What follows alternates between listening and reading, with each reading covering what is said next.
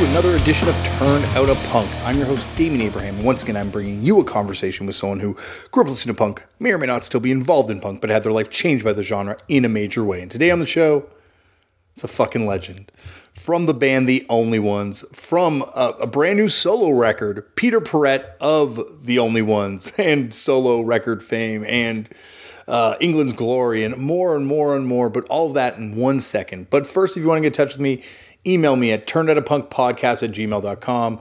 Find me on various forms of social media at Left4Damian, Damian. Like Twitter, Instagram, all that BS. If you use Facebook, you can find the show over there at facebook.com/turnedoutapunk.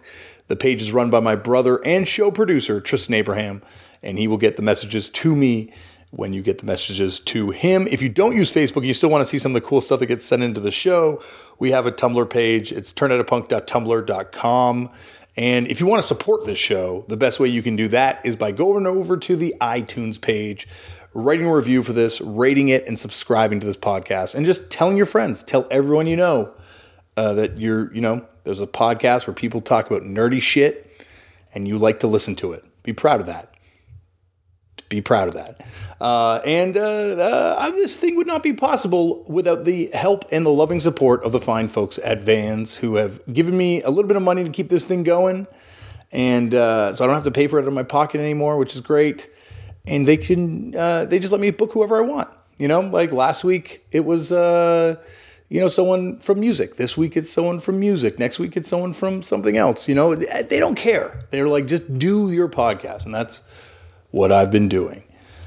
I think that's it. Do I have anything else to get to? No. Okay, on to today's show. Today on the show, one of the greatest British songwriters of all time, in my opinion. Peter Perrett, of course, started in England's Glory, proto-punk band, I guess, for lack of a better term to describe them. Kind of Velvet's Worship, a fantastic band. Definitely look them up. And then he went on to do The Only Ones. The Only Ones, of course, had a smash hit with Another Girl, Another Planet. But my God, if that's where your knowledge of this guy ends, you've got some deep diving to do, because he went on to do a lot of other amazing things. We talk about some of that in this podcast today. This is one of my favorite ones I've ever gotten to do for a lot of reasons. Number one, Peter Perrett is someone who a lot of people wrote off. A lot of people said that there was no way he was going to kind of be able to come back from the ravages of drug addiction and all these things. And he did. He has, and he survived, and I'm amazing for it. Like the fact that he's still here and able to do these songs it's proof that, there's something about the human spirit that when it wants to survive, it does survive. Not everyone around him did survive, however. And so we talk a little bit about some of those people that passed away, and it's amazing the people that he's kind of, been through. Like, you think of this guy, you think of The Only Ones. You don't think about the fact that, oh yeah, like So Alone, that Johnny Thunders record, he played on all that too. Anyway, I could go on forever. I got to say, though, huge thank you, first of all, to Stephanie Hardman for putting this together. She reached out to Tristan, and Tristan reached out to me, and then lo and behold, a few weeks later, I'm talking to Peter Perrett. Unfortunately, Peter, he brings up a Toronto date in this podcast. He will not be coming to North America, it looks like. They had some visa issues, and sadly, he will not be playing here this time around, but hopefully in the future, because he's got a brand new record on Domino that's fantastic. It is a real corker of an album, as they like to say. Also, I got to say a huge thank you to Douglas Hart. Yep, that's right, the Douglas Hart. Because the guy from Jesus and Mary Chain helped Peter tech this episode. That's why I love doing this podcast, because always something awesome seems to pop up. And I think that's it. Anything else I got to get to? Oh, also, yeah, if you use Spotify, I have put together a playlist of some of the bands that we talk about. I know people have been on me to do this for years, and I'm going to start doing it. I'm kind of like, starting small. So I did this week's one. I did last week's one. So John Reese, there's a playlist up there for John Reese.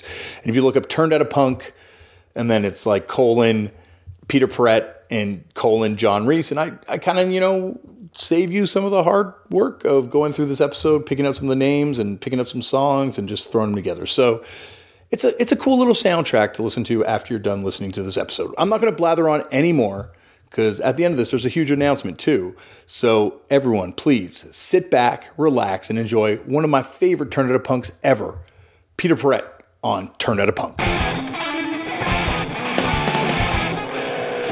Peter, thank you so much for coming on the show. My pleasure. Well, as I was just telling you before we had the battle with technology, you are one of the greatest songwriters of all time, in my opinion. And so to get an opportunity to kind of sit down and have this conversation with you, well, I'm beyond chuffed. Thank you for the flattery. I've been a great songwriter at brief moments in my life, but I've just been a layabout the rest of the time. But yeah, thank you. Well, if we can all achieve greatness, if but for a moment, I think the world would be a better place. So to have it a couple times, you know what, or a few times, I should say, more than a few times, that's more than the rest of us could hope to achieve. But I got to start this thing off the way I start them all off, which is, Peter, do you remember the first time you ever came across the genre of punk? Well, I met Malcolm McLaren in 1973 or 4, and so I saw it through his eyes as he was forming the band, the Sex Pistols.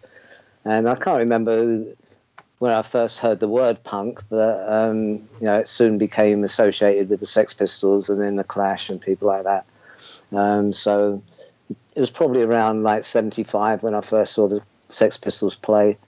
So when you met Malcolm, was it because of England's Glory? Like, was he interested in you guys? No. We just went into the shop, which was called Let It Rock, when we first went in, because they had stiletto shoes there, and Zena was always on the lookout for any stiletto shoes. And it was like Teddy Boy stuff, and then they changed the name to Too Fast to Live, Too Young to Die. And then it became Sex, and the Sex Pistols were formed. And, it was, I don't know what was happening in America at that time. They probably had the beginnings of punk there. I don't, it's various stories about when the word punk was actually coined, but because I think it's a more derogatory term, or it used to be. Like your show's called Turned Out a Punk. Yeah, I mean, I think that has different connotations in American prisons, doesn't it? But anyway, a little bit of a double entendre going on there, or a triple entendre, maybe potentially. But it was, it was a great time to be around, because it was just a load of kids who didn't give a fuck and just wanted to rebel against the established order. Most of the music scene at that time was very overblown and pompous and self-indulgent. With lots of prog rock bands, like Pink Floyd, Yes, and people like that. And so it was just people wanting to express themselves outside of the constraints of what was expected by the music business. And, to begin with, it was great fun. And, the first couple of times I saw the Sex Pistols, it was the funniest thing I'd ever seen on stage. So, but then pretty soon, when things become popular, they sort of change, because then it becomes a broader spectrum of people, applying themselves to this little, homegrown sort of phenomenon. And then people start adopting the uniform, both sartorially and musically. And for me, then it becomes a bit sort of mundane then. Mm-hmm. Absolutely. Yeah, and then I think, like, the period you're talking about, like that period of, like, where it's just forming before the codification, that's when it's the most vibrant. Like, that's where you have a huge range of bands. People just felt they could do whatever they wanted, and it turned the music business in London, in England. It turned the music business upside down. I think around the world. Going around, eventually the ripples went around the world. To begin with, I think it was just like New York, and then tiny ripples in the bigger cities. I think it took quite a while to hit Middle America. Yes. I mean, I think there are loads of English bands that when they played Birmingham, Alabama, and places like that, it was hard to find people really appreciating them. Like when we played there, we needed a police escort from the gig to the. But that's part of the fun, isn't it? Absolutely. Upsetting people. Well, because you were playing what I guess in my mind was kind of like, the roots of punk music, proto-punk. Before that, obviously with England's Glory, how, Did you grow up like a music fan? Did you grow up in a music household? No, my parents didn't. No. The only music in the household was my music that I used to listen to, and it was my escape. I think like most teenagers from those times, music was the only escape you had. There were no computers, video games, any of the modern technology that seemed to take up teenagers' time. Back then, if you were like 14 or 15 and felt disconnected from the world, music was your escape. So consequently, music meant a lot more to teenagers back then. And so like I got a guitar when I was 17, then started playing, writing songs. And so England's Glory was when I was from like 19, 20 years old. So that was the first songs I ever wrote, more or less. And they're quite primitive. I even sang in a mid-Atlantic accent because, my heroes were Bob Dylan and the Velvet Underground. Mm-hmm. And I think you tend to sound like the stuff you listen to when you first start playing until you have the confidence to actually sing with an English accent and, find your own voice. But, and I suppose in some ways it was proto-punk because we were very limited. Our skills on our instruments were very limited, and that was part of the fun of punk, is people just getting up with something to say, and it didn't matter about their musical proficiency, mm-hmm. because that is why music, the prog rock music, had become so boring, because people were showing off all the time about, how well they could play their instruments. And that's not what passionate music should be about, I mean, being able to play your instruments, shouldn't be a hindrance, so long as you, use a little bit of taste with it instead of, so, yeah.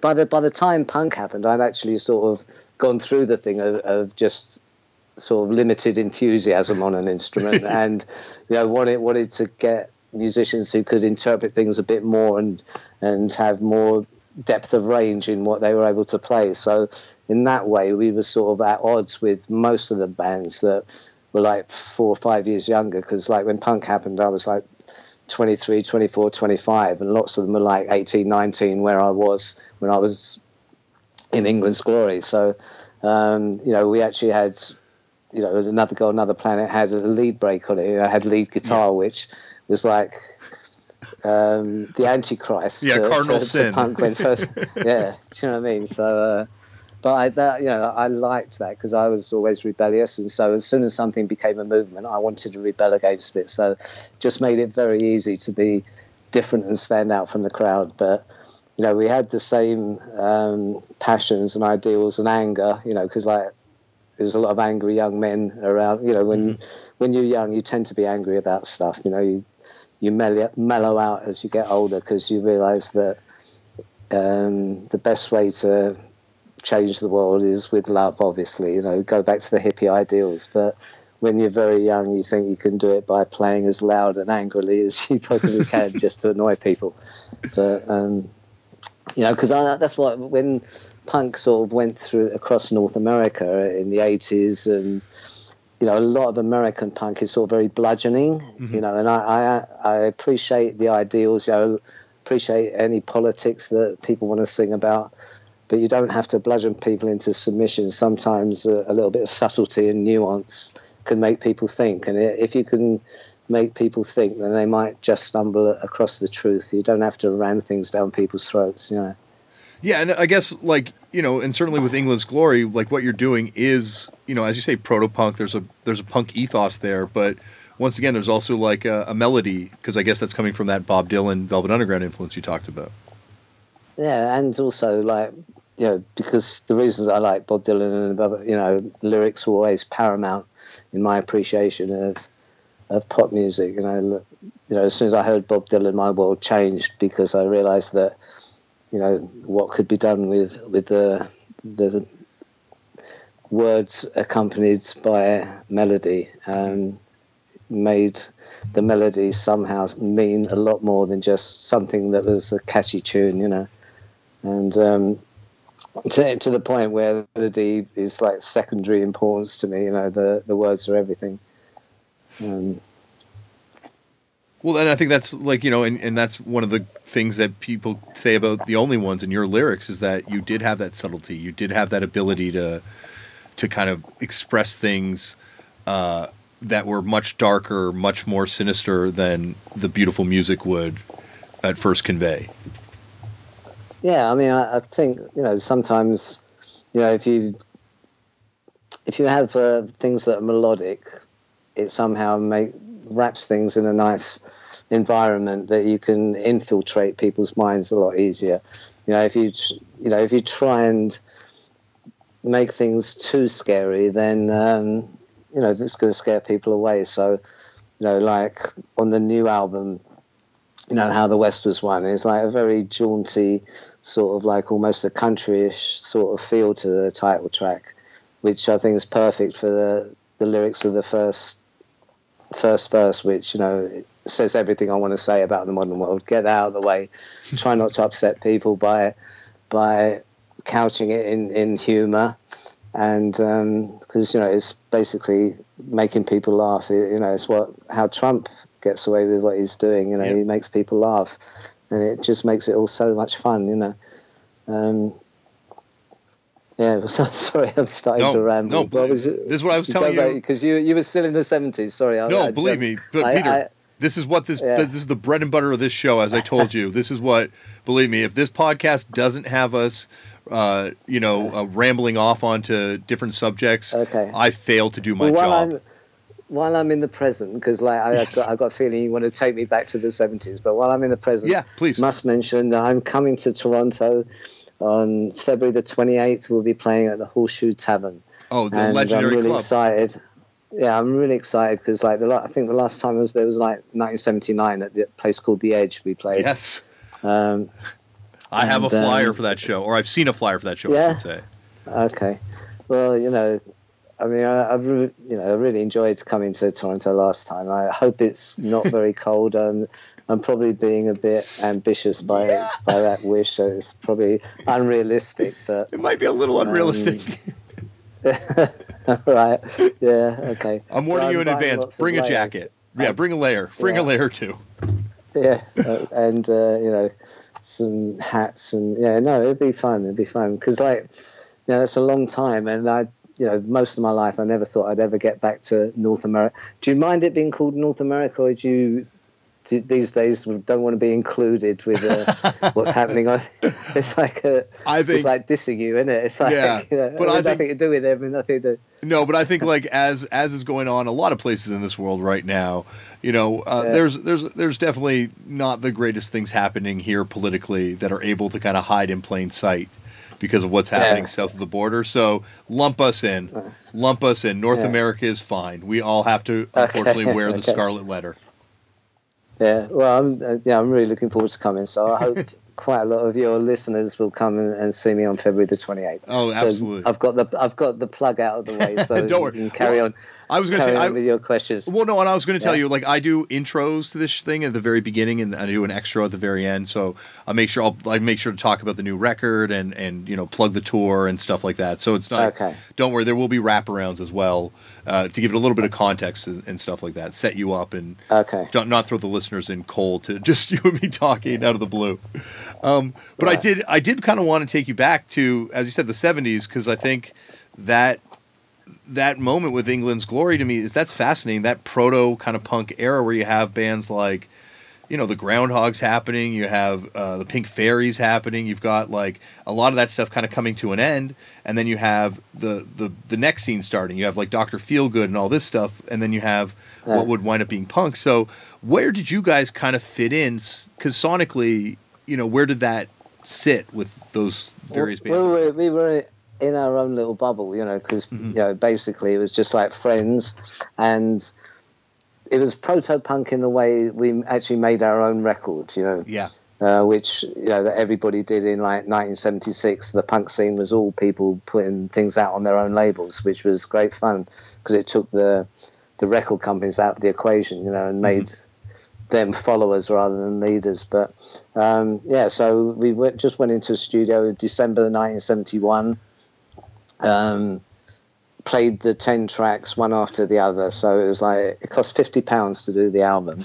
We did it in 5 hours to record the backing tracks, because it was like two track reboxes, and then another 5 hours to do the vocals over the top, and I think we put a keyboard on or something. And yeah, so that was £50, and then it cost £100 to get 25 copies made. So we had 25 vinyl copies of it, which was obviously for us and our friends, you know. So like we existed in a bubble that was totally no one in the music business knew that we were around. We did a gig where we had like 200 friends turn up to. It was like very, very much like school kids. Do you know what I mean? Yeah, yeah. It was like a school band, and so it was like, it was proto-punk, because that's how punk started. Mm-hmm. Except the difference with punk is that lots of bands were like playing picking up an instrument, playing a gig a week later, and then being on the front page of a Music Weekly the next week. Do you know what I mean? Yeah. So it was.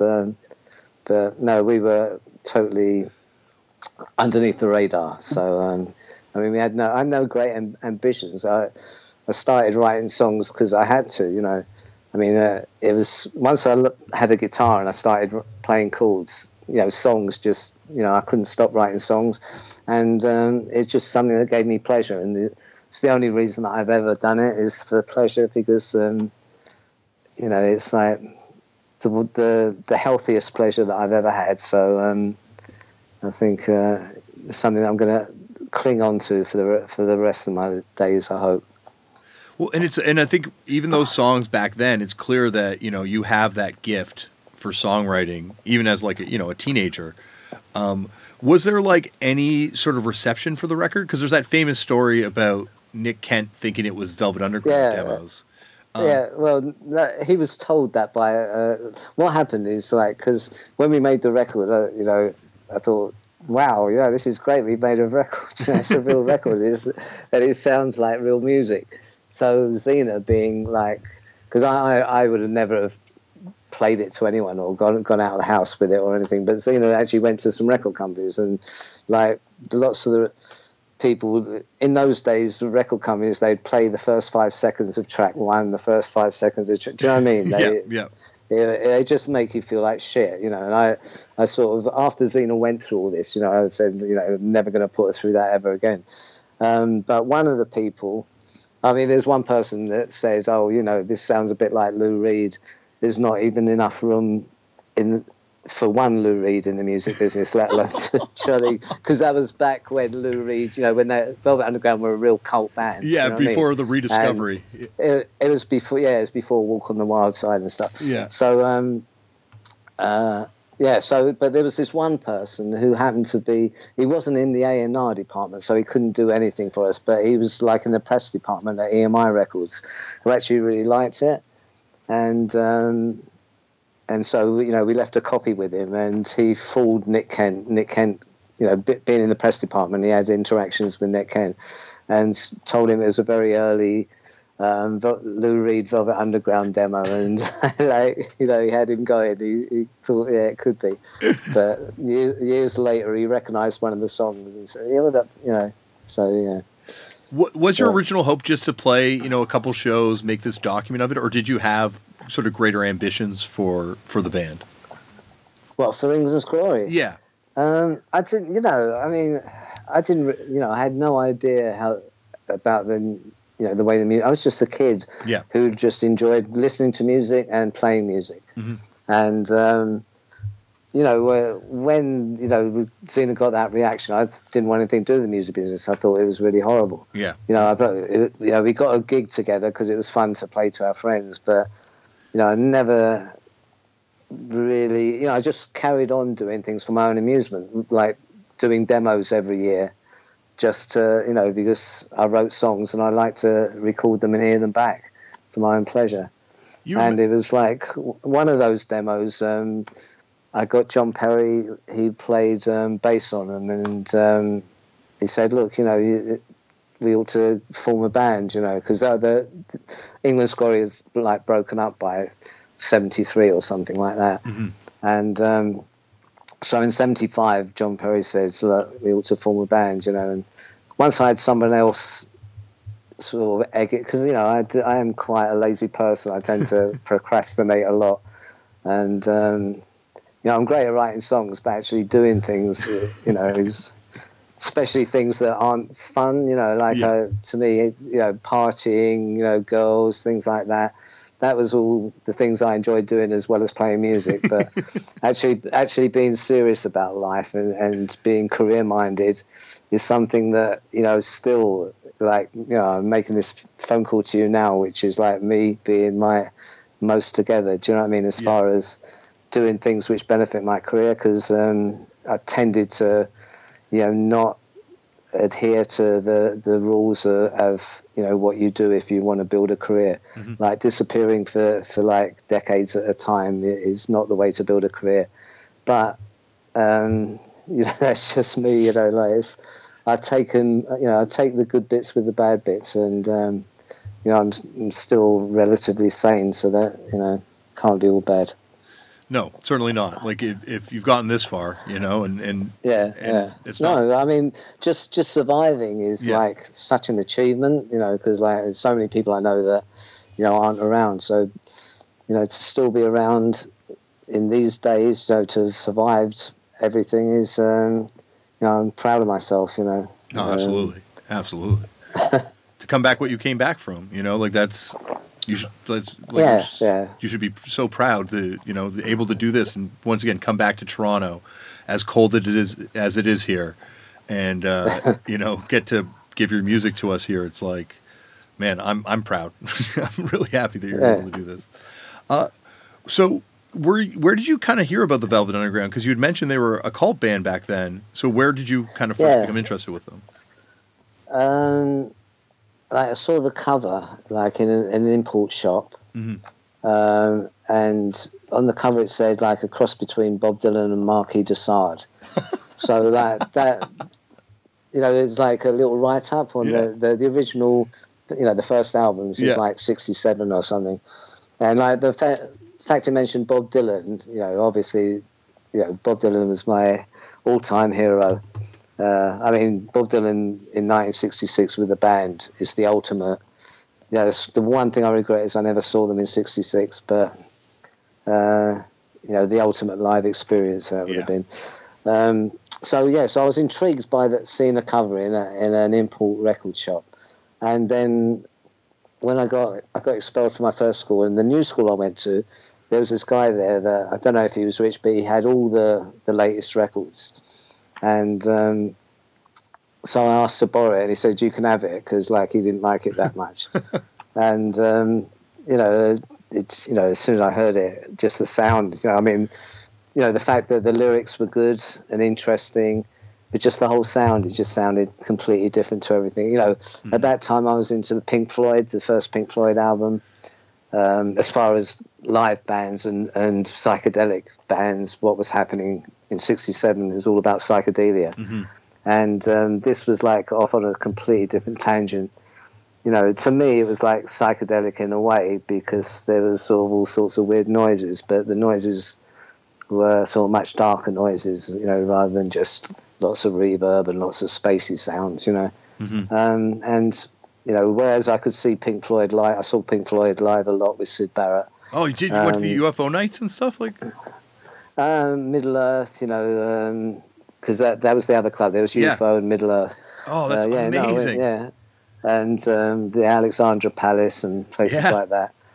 I was like 15 at the time, which was like quite an experience, because it was an assault on the senses totally. From the light shows, the sound, the smell of the incense, just everything. Me and my caftan and bell, trying to be a, sort of a hippie when I was just like a little kid. But I never saw the Velvet Underground, because they never toured England at all. They just played in America. And so I didn't. The Velvet Underground. Well, after Lou Reed left them, so the Velvet Underground came over without Lou Reed. But I went and saw them just because they were called the Velvet Underground, and it was like Doug Yule and that lineup that did an album after he left. and then he didn't come over till 72, and I saw him come over, when he came over with the Tots, and got to spend some time with him a bit, and because we got to know the Tots a bit, because they just saw us at the gigs, and spent some time with him. What was he like back then? Like, obviously much younger, but like, what did he treat you guys as, just like a bunch of young kids? Well, he came and sat next to me for like half an hour, because we used to go back to the flat. They had like a holiday flat, and like give me an opportunity to speak to him. I was too shy to say anything at all. Yeah, because like he was, after Bob Dylan, it was probably the person I was more worried about making a fool of myself in front of than anybody else in the world. But he spent a lot of time talking to Zena, begging her to let him eat her, which she didn't understand. It was an American expression. So like he offered him her arm, because she was, although she looked a certain way, in her head she was quite naive. Yeah. So but he was a perfect gentleman, and I mean, I've heard lots of horror stories about the way he treats some journalists and things like that. But when we met him, he was, he didn't. It was a pleasure meeting and spending time in his company, because that's the one thing I've never wanted to meet Bob Dylan, just in case he turned out to be not like a god. Yeah. Do you know what I mean? Because if you like someone's music a lot, you're always scared about meeting the real them. Getting behind the curtain. Yeah. Yeah, do you know what I mean? Because it can taint your appreciation of the music, Mm-hmm. Absolutely. So that's why, like, when I do gigs, I try not to say too much on stage. Because I don't want to spoil it, because it's best to remain mysterious and enigmatic, because once I start talking, there's the danger of upsetting people if they disagree with your views about stuff, Well, I'm very much in agreement with everything you're saying so far here, Peter, so don't worry. Nothing to fear here. But also, were you a fan, and did you get to see that first New York Dolls show? Because I know, obviously, you later on would play with Johnny Thunders, but were you at that first tour they did over there? I wasn't interested in the New York Dolls at that time. Like Zena's little sisters had, bought like, they were big fans of David Bowie, T-Rex, and they had the New York Dolls first album, because basically they were into glam. They were like 12, 13 years old, teeny boppers they used to call them at the time. Mm-hmm. And so I'd seen the New York Dolls album, and I was intrigued by the cover. I liked the cover because it was quite sort of different. Definitely. And I used to wear lots of eyeliner, so I felt like kindred spirits in a way, although they took it to a different level. Mm-hmm. I didn't. Yeah. Anyway, but so I didn't really listen to it that much. I listened to it a bit, and thought, my sort of initial impression was, a little bit like Stonesy. Yeah. But much looser, and so I was a bit of a heathen as far as their place in the importance of rock history. Mm-hmm. Obviously, since then, I've realised the sort of path that followed from them through punk and everything, and lots of punk icons, the New York Dolls were their heroes, mm-hmm. Like when Sid Vicious played with me and Johnny, Sid Vicious, Johnny was Sid Vicious's hero, do you know what I mean? He looked up to him, lots of them looked up to Johnny. So I didn't really, I'd heard of the New York Dolls, but I'd never really listened to their stuff. Probably if I'd listened to it, I'd have discovered what everybody else liked about them, but or didn't like about them, because there's lots of people that but with lots of good music, people hate it to begin with. Do you know what I mean? That's just the way things are. So I didn't really. It was only like, I think the second gig that the Only Ones did, like January '77. Johnny Thunders had come to the gig at the Speakeasy, which was like the best club in London at the time. because it was a club where, you know, the old guard went, and because it had been in the 60s, you know, everybody had, you know, Hendrix had jammed there, you know, everybody used to go there, and so you got the older musicians and the young punk musicians mixing, and it was just a fun place, you know, fun club to go to, which, you know, nowadays, you know, you have to be members of, well, you had to be a member, but, you know, if you know, everybody got in there. Yeah. So after we'd played there, Johnny came up to me and introduced himself and said, "Hello, my name's Johnny Thunders. I love your voice, and I'm very easy." Do you know what I mean? If someone flatters me, if someone comes up to me and says, "I love your voice," immediately, you know, we were best friends. You know, so, and you know, then he asked me to play with him, and it was like a year and a half of being really close. You know, after that, once the only ones became busier, didn't see as much of each other. You know, last time I played with him, and I played with him in New York in 1980 at Max's, and then that was the last time I did a proper set. Just did a guest appearance with him in 83, but then, you know, I never played with him after 83. You know, he'd come round the house occasionally and try and see me, but I was sort of incommunicado at the time. I was sort of, I was a bit of a hermit, you know, through that decade.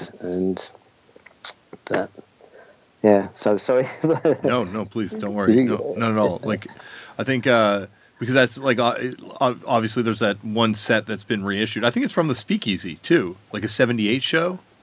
There's a double CD that came in Japan. That probably was like, I think it was like, it might have been the first gig. Yeah, it was the first gig that we played together at the Speakeasy. Yeah, I think it was probably February 7th. It was out of those. We did a few gigs at the Speakeasy, and it was out of those that So Alone happened. The guy from Real Records, a guy called Dave Hill. Yeah.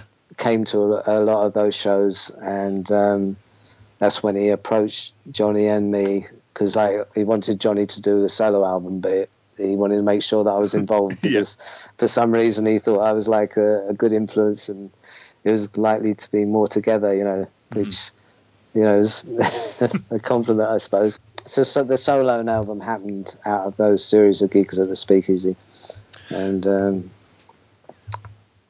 then we played the Lyceum to promote it, I think, sometime like October 78. So I guess before that happened, like, how did that transition start where, you know, you've been doing these demos? Actually, there's so much I want to talk to you about, Peter. I apologize if I'm scattered. That's all right. What were those demos like that you mentioned earlier that you said you were recording demos every year after England's Glory kind of finished? What were the style of those demos? Was it kind of continuing the same sort of style? Well, some of them came out on an album called Remains, which was literally what it was called. Like the only ones, you know, we just did 3 albums and then broke up after 3 or 4 years. Yeah. You know, after a very chaotic American tour, which, you know, there's lots of bands, the pressures of being on the road with each other and, you know, crazy stuff happening, you know. Anyway, so we broke up, but then 3 years later, a French company put out an album called Remains, which were basically a couple of things from live radio shows that would be done, but lots of pre-only ones, demos as well. So there's quite a few tracks on that. I've got that record actually, so I can go back and check those out now. Yeah. Okay. And so how did that? You decide to put a band together. What was that process like of getting the Only Ones together?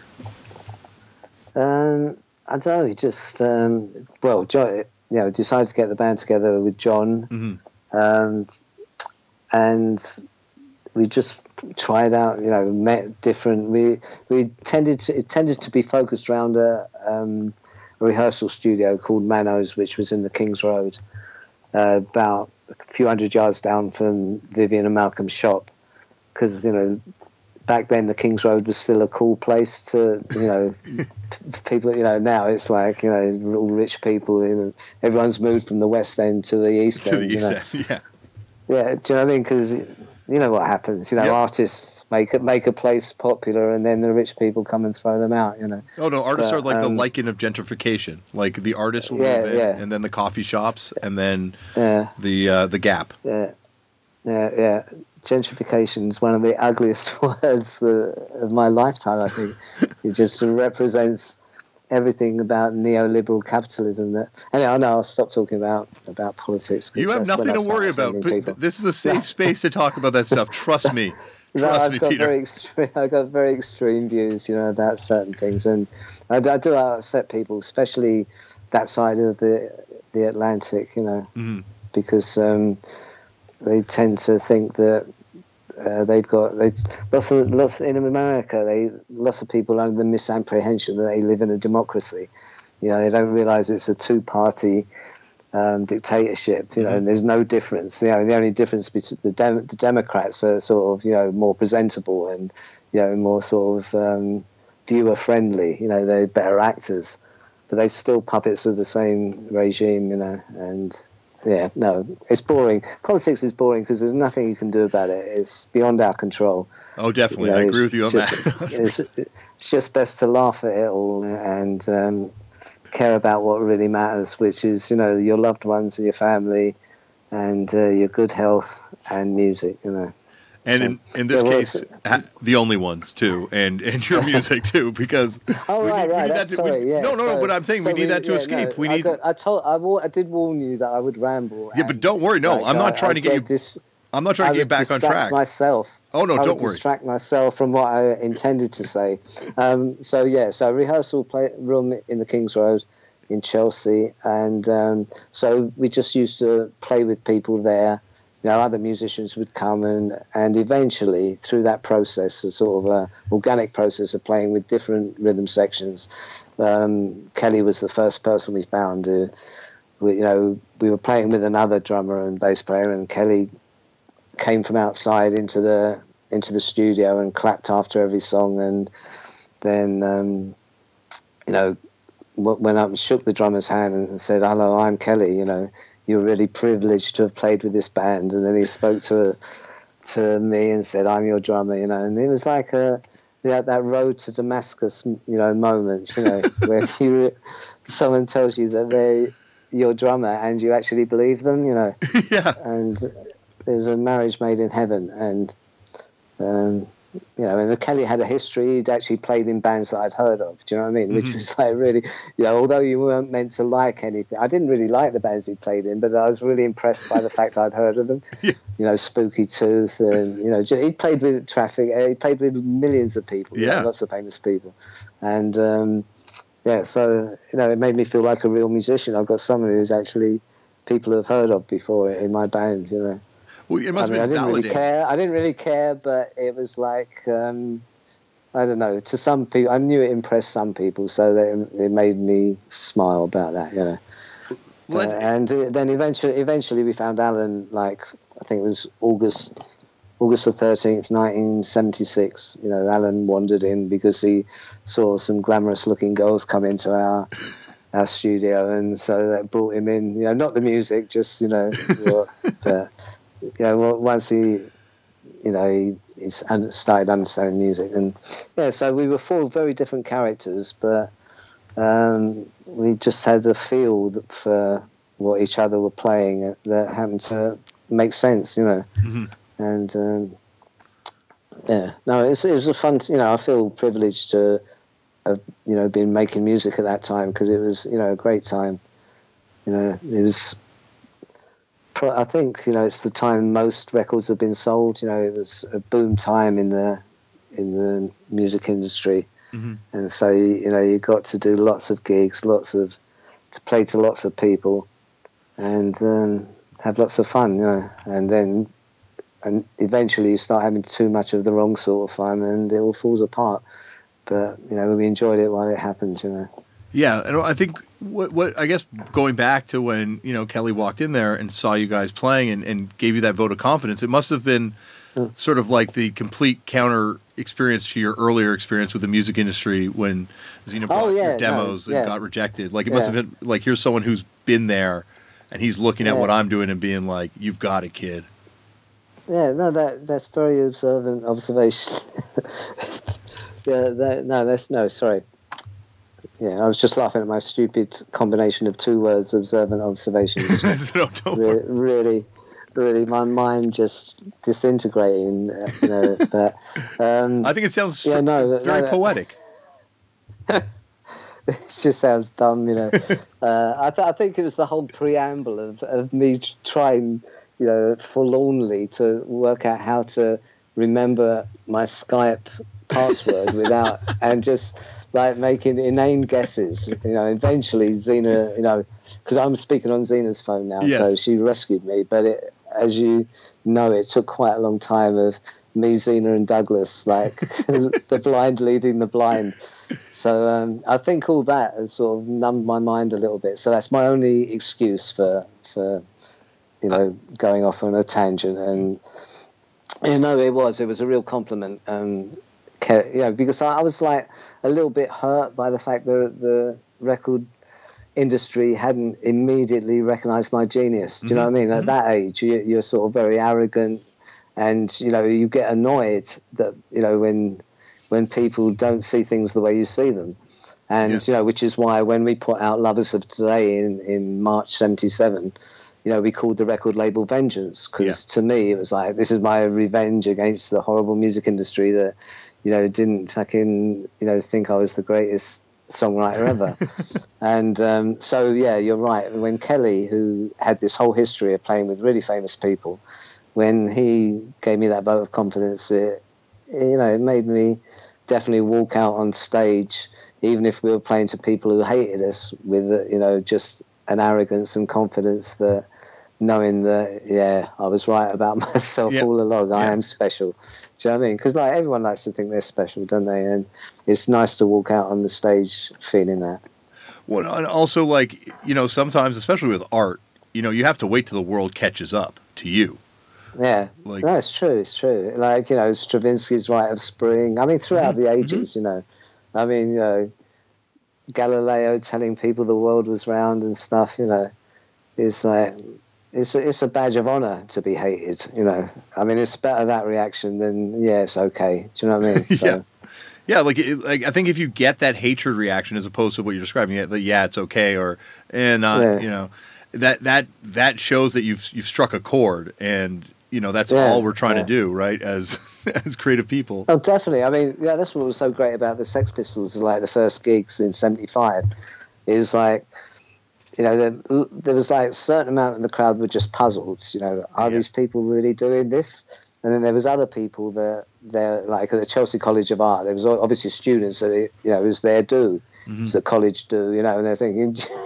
For you ruining our evening. Do you know what I mean? So there's like a real antipathy and sort of like a bit of aggression from some of you.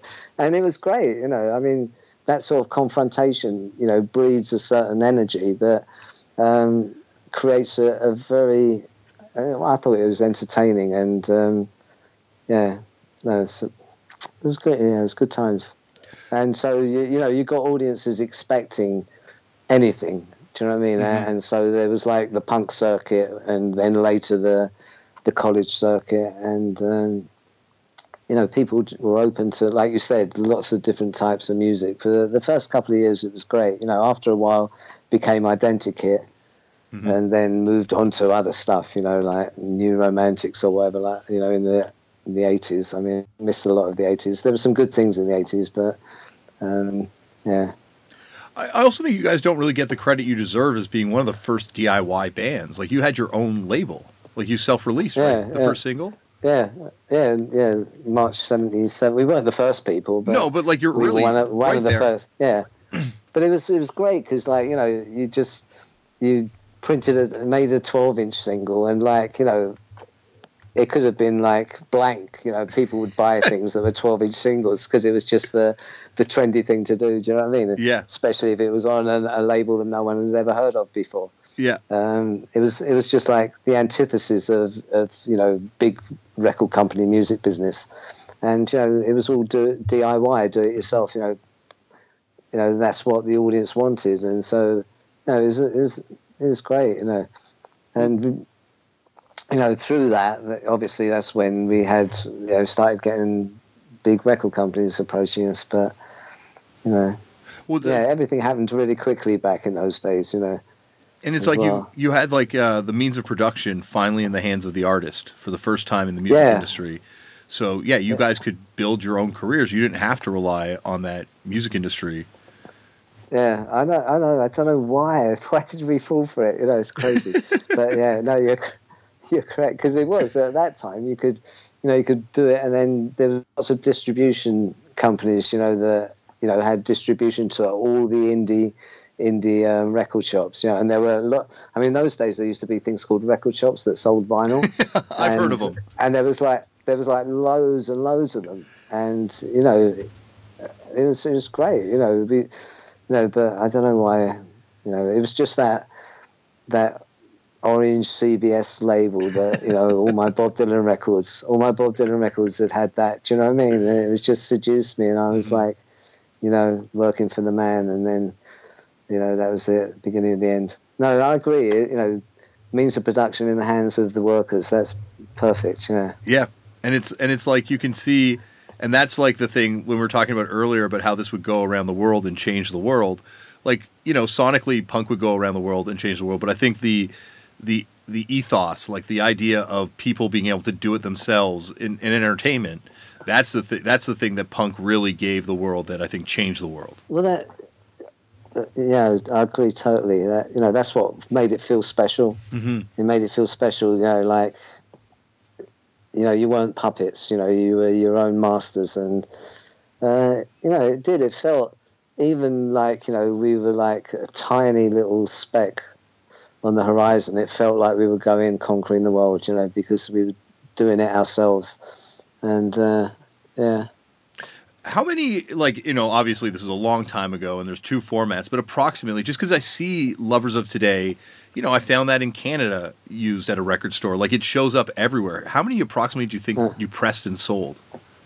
I think it was 20,000, I think. Wow. As a self-release because we did it, and then it was distributed by this guy. We distributed the first ones. Yeah. And then we got approached by a guy called Miles Copeland, who had like his own indie. He was like someone that knew more about the business than all the. His brother was in the police. Stuart Copeland was the drummer in the police, and he managed the police and stuff. And he was the person that took all the punk bands to America, because his other brother, who was a beautiful guy, Ian Copeland, was the agent in America, and every punk and new wave English band that toured America did it through Ian Copeland, and he was the best Copeland. Unfortunately, he's not with us anymore. Mm-hmm. But so this guy Miles Copeland, he asked us if he could distribute the single, and that's when we started selling a lot more, because he used to go in his car with all the singles in the back and deliver it personally to all the shops, and. It was 20,000. I suppose it seems a lot now. Back then, it didn't seem a lot, because, when our first album sold like 30,000 in the first couple of months, it's for people used to sell more then. Do you know what I mean? Absolutely. That wasn't that much, but because, like I said, it was the only escape for teenagers. So teenagers actually bought records. They didn't get them for free, listening on their computers. Mm-hmm. And it sort of meant more. The fact that they were saving up money to actually buy them and go home with an artifact, that you'd look at that cover, you'd look at, everything.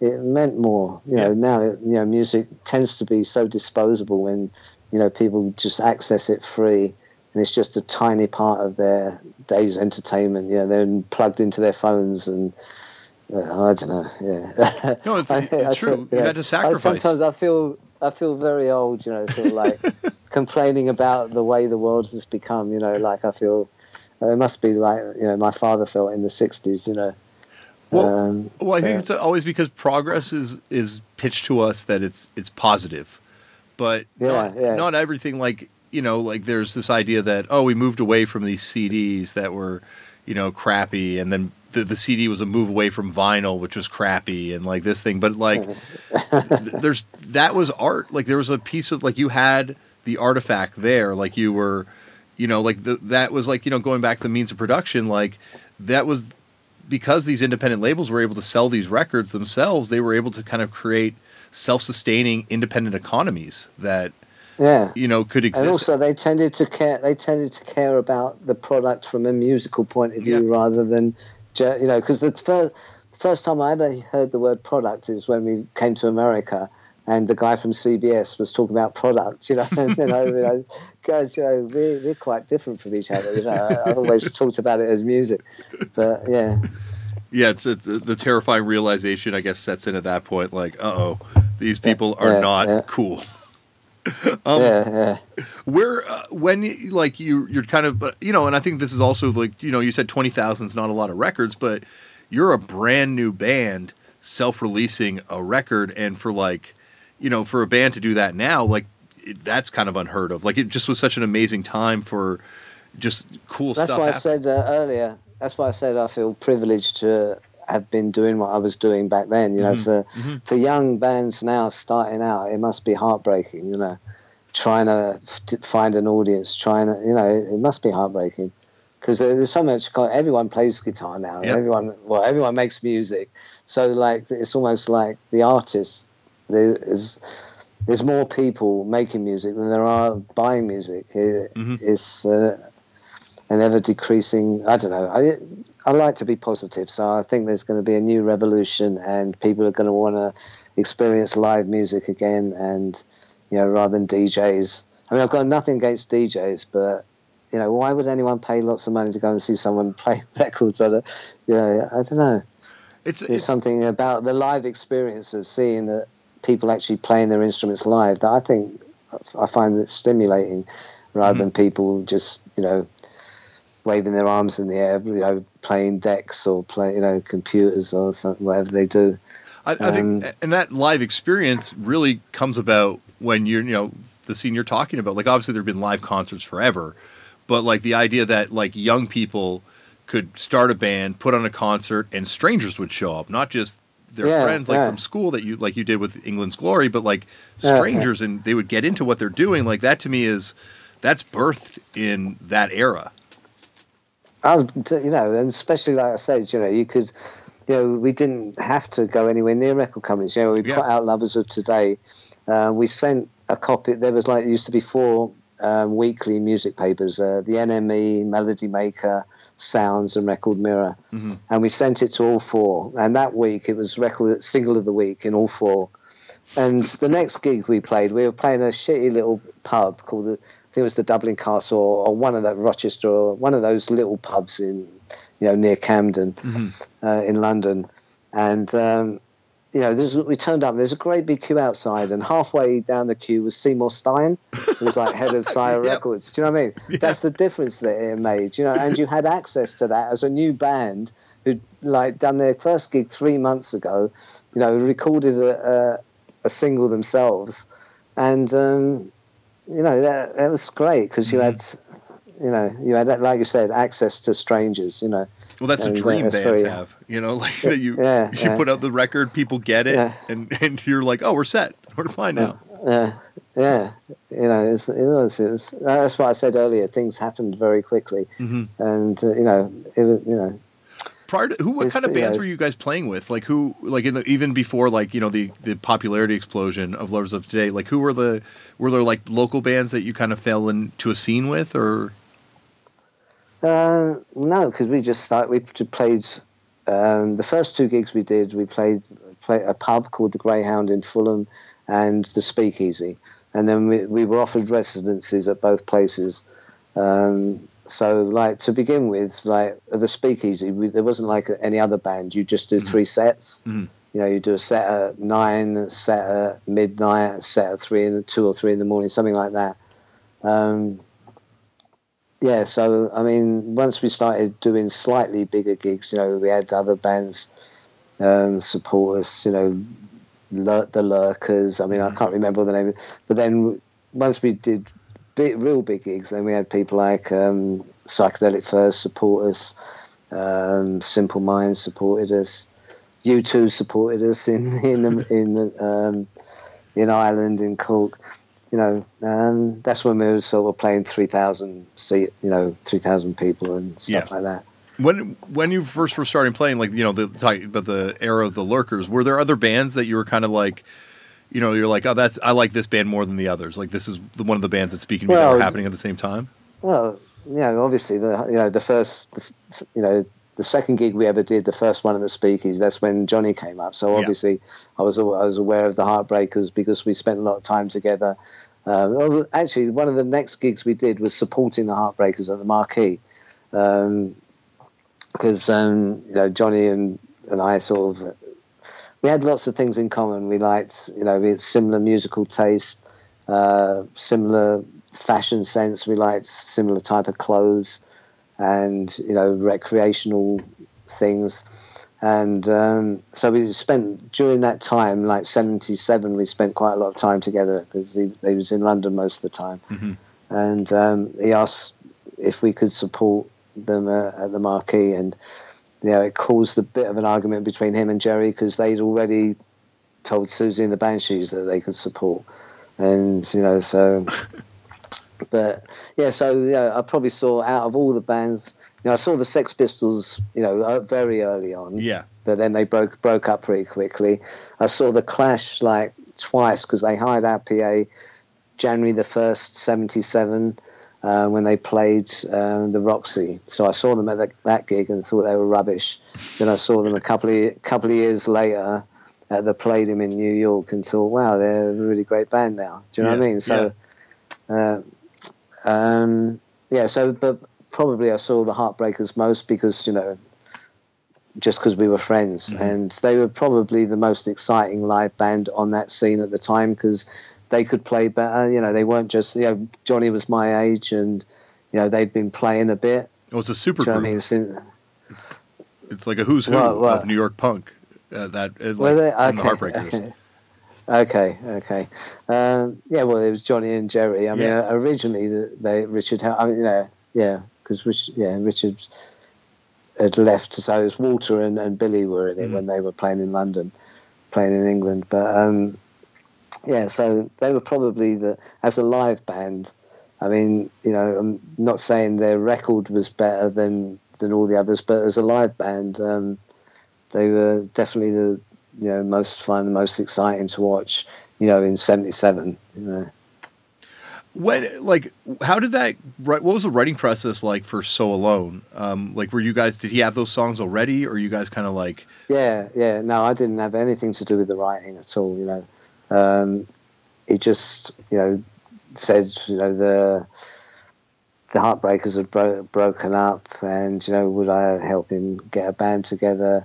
That's how we started doing the gigs at the Speakeasy. Out of that, we got asked to do So Alone, and we'd already played some of those songs, especially the covers. Give Him a Great Big Kiss, Pipeline, all those things had been part of the set at the Speakeasy, and I think a couple of the original songs as well. I'm not sure if we'd done Memory by then or not, but I suppose we must have done because we didn't rehearse much before. Yeah, we must have already known those from the live set, and I mean only half of the songs. Like there was 5 or 6 originals, weren't there, and the rest were covers. Covers, yeah. Like Daddy Riley said. So I only played on the original songs because we had I can't remember whether we were going out on tour or we were in the studio ourselves, but I could only do the first week, and so for the first week that's when we did all the original stuff, because to me, all the stuff that I had liked when I was a kid was Bob Dylan's original stuff. I didn't really, I liked the Byrds covers, but I preferred Bob Dylan's versions, and so I wasn't really that enthused about recording old songs. It was just the way I was. I was very sort of narrow-minded. I mean, now I love hearing people's interpretations of other people's songs.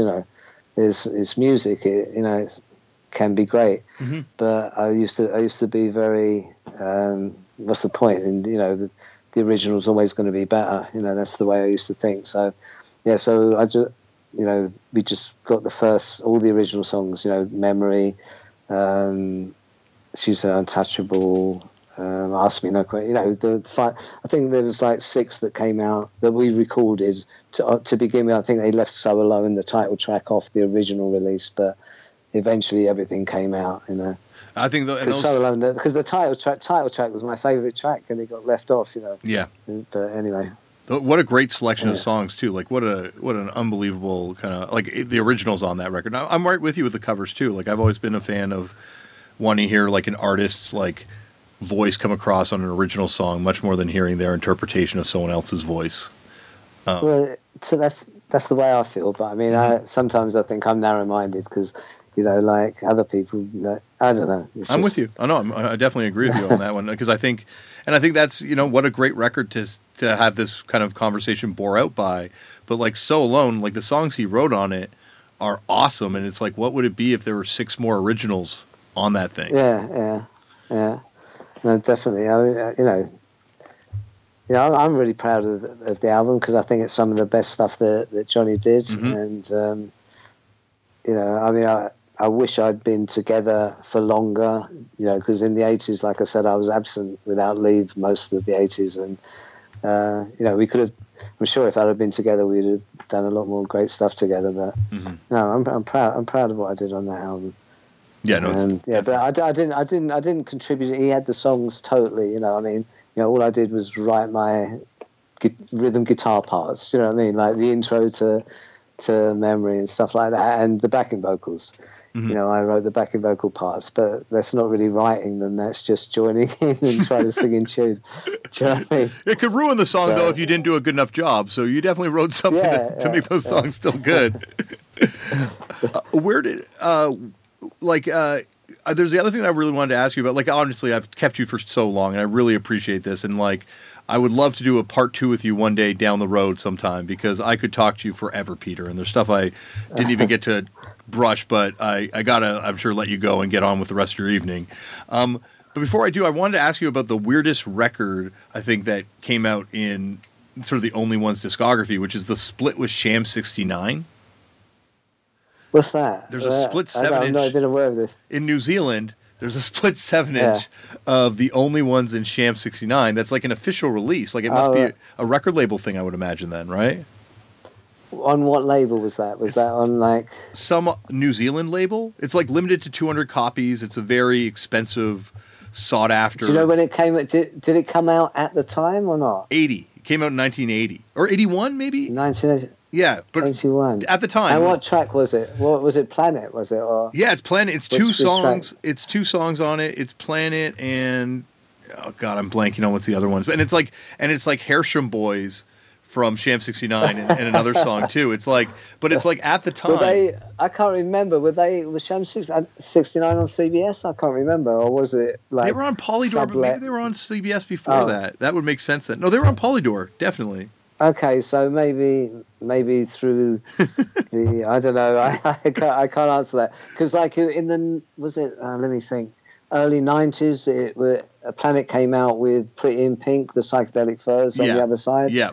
But that made more sense because they were actually on CBS, CBS Sony. So it was on the same label. That sort of thing record labels do. Do you know what I mean? It was to promote. It was like the single from a compilation album. Do you know what I mean? Mm-hmm. And those were the 2 tracks they took off the album. So it was basically to promote a compilation album.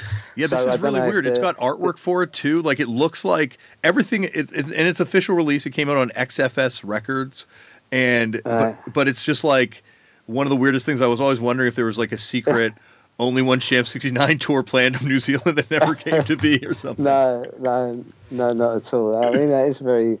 It's a weird combination, definitely. I think with the other end of the spectrum, I think. But someone obviously thought it was a good idea. But what a great genre that it could produce 2 bands that could both be, put under the word punk that sound so sonically diverse. Yeah, no, I think, variety is the spice of life, isn't it? And I think, like labels, the greater the spectrum of, musical differences within that label, the greater the label, I think. If you label things like, there's certain types of jazz that have to be done exactly a certain way, it becomes too like, music by numbers, doesn't it? Mm-hmm. I think, people should be open to, I mean, because people are, on social media, I've seen people arguing about what defines punk. That's not punk. This, do you know what I mean? It was a feeling. It wasn't like a straitjacket. That was the whole point of it. Not being a straitjacket, not conforming to certain parameters. It was all about freedom of expression and just a feeling of liberation. And I think some people misunderstood that. Especially the people that argue about what qualifies as punk or not. It's just an attitude. Mm-hmm. Yeah, definitely. Well, Peter, I can't thank you enough for taking the time to do this today and battling with technology to make this happen, because I really, really, I'm going to cherish the chance that I had the chance to kind of punish you about all this stuff. Okay, well, hopefully, you come and say hello, when we make it to Toronto. I will. Yeah? I will definitely. I love the Horseshoe. One of the best sound systems in all of Toronto. Nicer club than the Edge. Really? Nicer club than the Edge. Do you know? Okay, great. Do you know what the monitors are like? Do you know how many different monitor mixes there are? Sorry about this. I shouldn't be asking. No, do you know things like that? My band has played there. God, I think at least a half a dozen times over the years, and they have a very competent kind of sound set up. And I saw the Rolling Stones play there. Right. Okay. The Rolling Stones did a surprise gig there. I think there's 4. They've wedged up front, but I don't know how many different monitor mixes they can do. I'm unfortunately a lead singer who no one has ever come up to me, let alone Johnny Thunders, and told me that they love my voice. So I don't. When I go up, it's more of a sonic assault. The bludgeoning vocal approach that you mentioned earlier, that's more where I'm coming from. Well, that gets you through for the first few years, doesn't it? Because it's just so much fun to do that to people. Absolutely, and somehow it got me to 15 years later and still being in a band. So I don't know how that happened, but I can't, once again, thank you enough for this time. Thank you. Okay, all right. See you soon. Thank you, Peter, for coming on the show. And you can hear right there, Peter's going to be back for part 2 at some point in the near future. Hopefully, I'll be able to see him play at some point in the near future because, as I said, one of the greatest English songwriters of all time, in my opinion. And if you don't agree, I challenge you to go through those 4 Only Ones records, go through that England's Glory stuff, go through his solo stuff, do a deep dive on those lyrics. I think you'll agree too. And I think you'll agree with me that I also owe a huge thank you to Stephanie Hardman and, of course, Tristan Abraham for helping me put this together. Thank you both so much because, as I said off the top, this is one of my favorites of all time. Speaking of favorites, next week on the show might very well be my favorite episode of all time. Next week on the show, Jack Black is on. Now, Jack is someone that you probably know from TV, movies, comedies, music, Tenacious D, voices in cartoons. He's Kung Fu Panda, for Christ's sake. He's been around this Hollywood scene. And years ago, I got to tour with his band, Tenacious D, in Australia with Fucked Up, my band. And on that tour, of course, like I ask everyone, I asked him if he was ever into punk, and he's like, no, not at all, really. I was a metal guy. But then on that tour, we ran into Off, and this is before Jack Black had directed any of those Off videos, and Keith Morris was like, I remember you, Jack, from back in the day in Orange County, running up and down the boardwalk. And so I asked Jack about that afterwards. I'm like, well, if he remembers you, did you ever go to those Circle Jerk shows? He's like, well, no. And he brushed it off. And then over the years, there's been more evidence that has emerged. It could be a clip of him singing a punk song in a student movie. It could be a photograph of visual discrimination playing a show in Reseda and a guy in the mosh pit zoomed in upon, and it looks strikingly like Jack Black. There's also references in the movie School of Rock. There's all sorts of stuff that, he's dismissed over the years. But next week on the show, I present all that evidence to him once and for all, and we get to the bottom of whether or not Jack Black was indeed ever into punk. This isn't as serious as I'm saying it is, but it is a fucking awesome, fun episode. There's lots of cool factoids to find out. It's a fun one. That is next week on the show. So thank you once again very much to Peter Perrett for coming on the show this week. Next week, it's Jack Black. Also, I will see you on Footnotes. We're going to have a lot to discuss on Footnotes. I believe there's a new Oil and Flowers, which is Buddha Blaze and my weed podcast up in the channel. So there's lots of stuff for you to listen to. Thank you, everyone, for listening. Thank you to Vans. Thank you for your support. Please write a review and rate this podcast on iTunes, and I will see you next week. Thank you. Bye.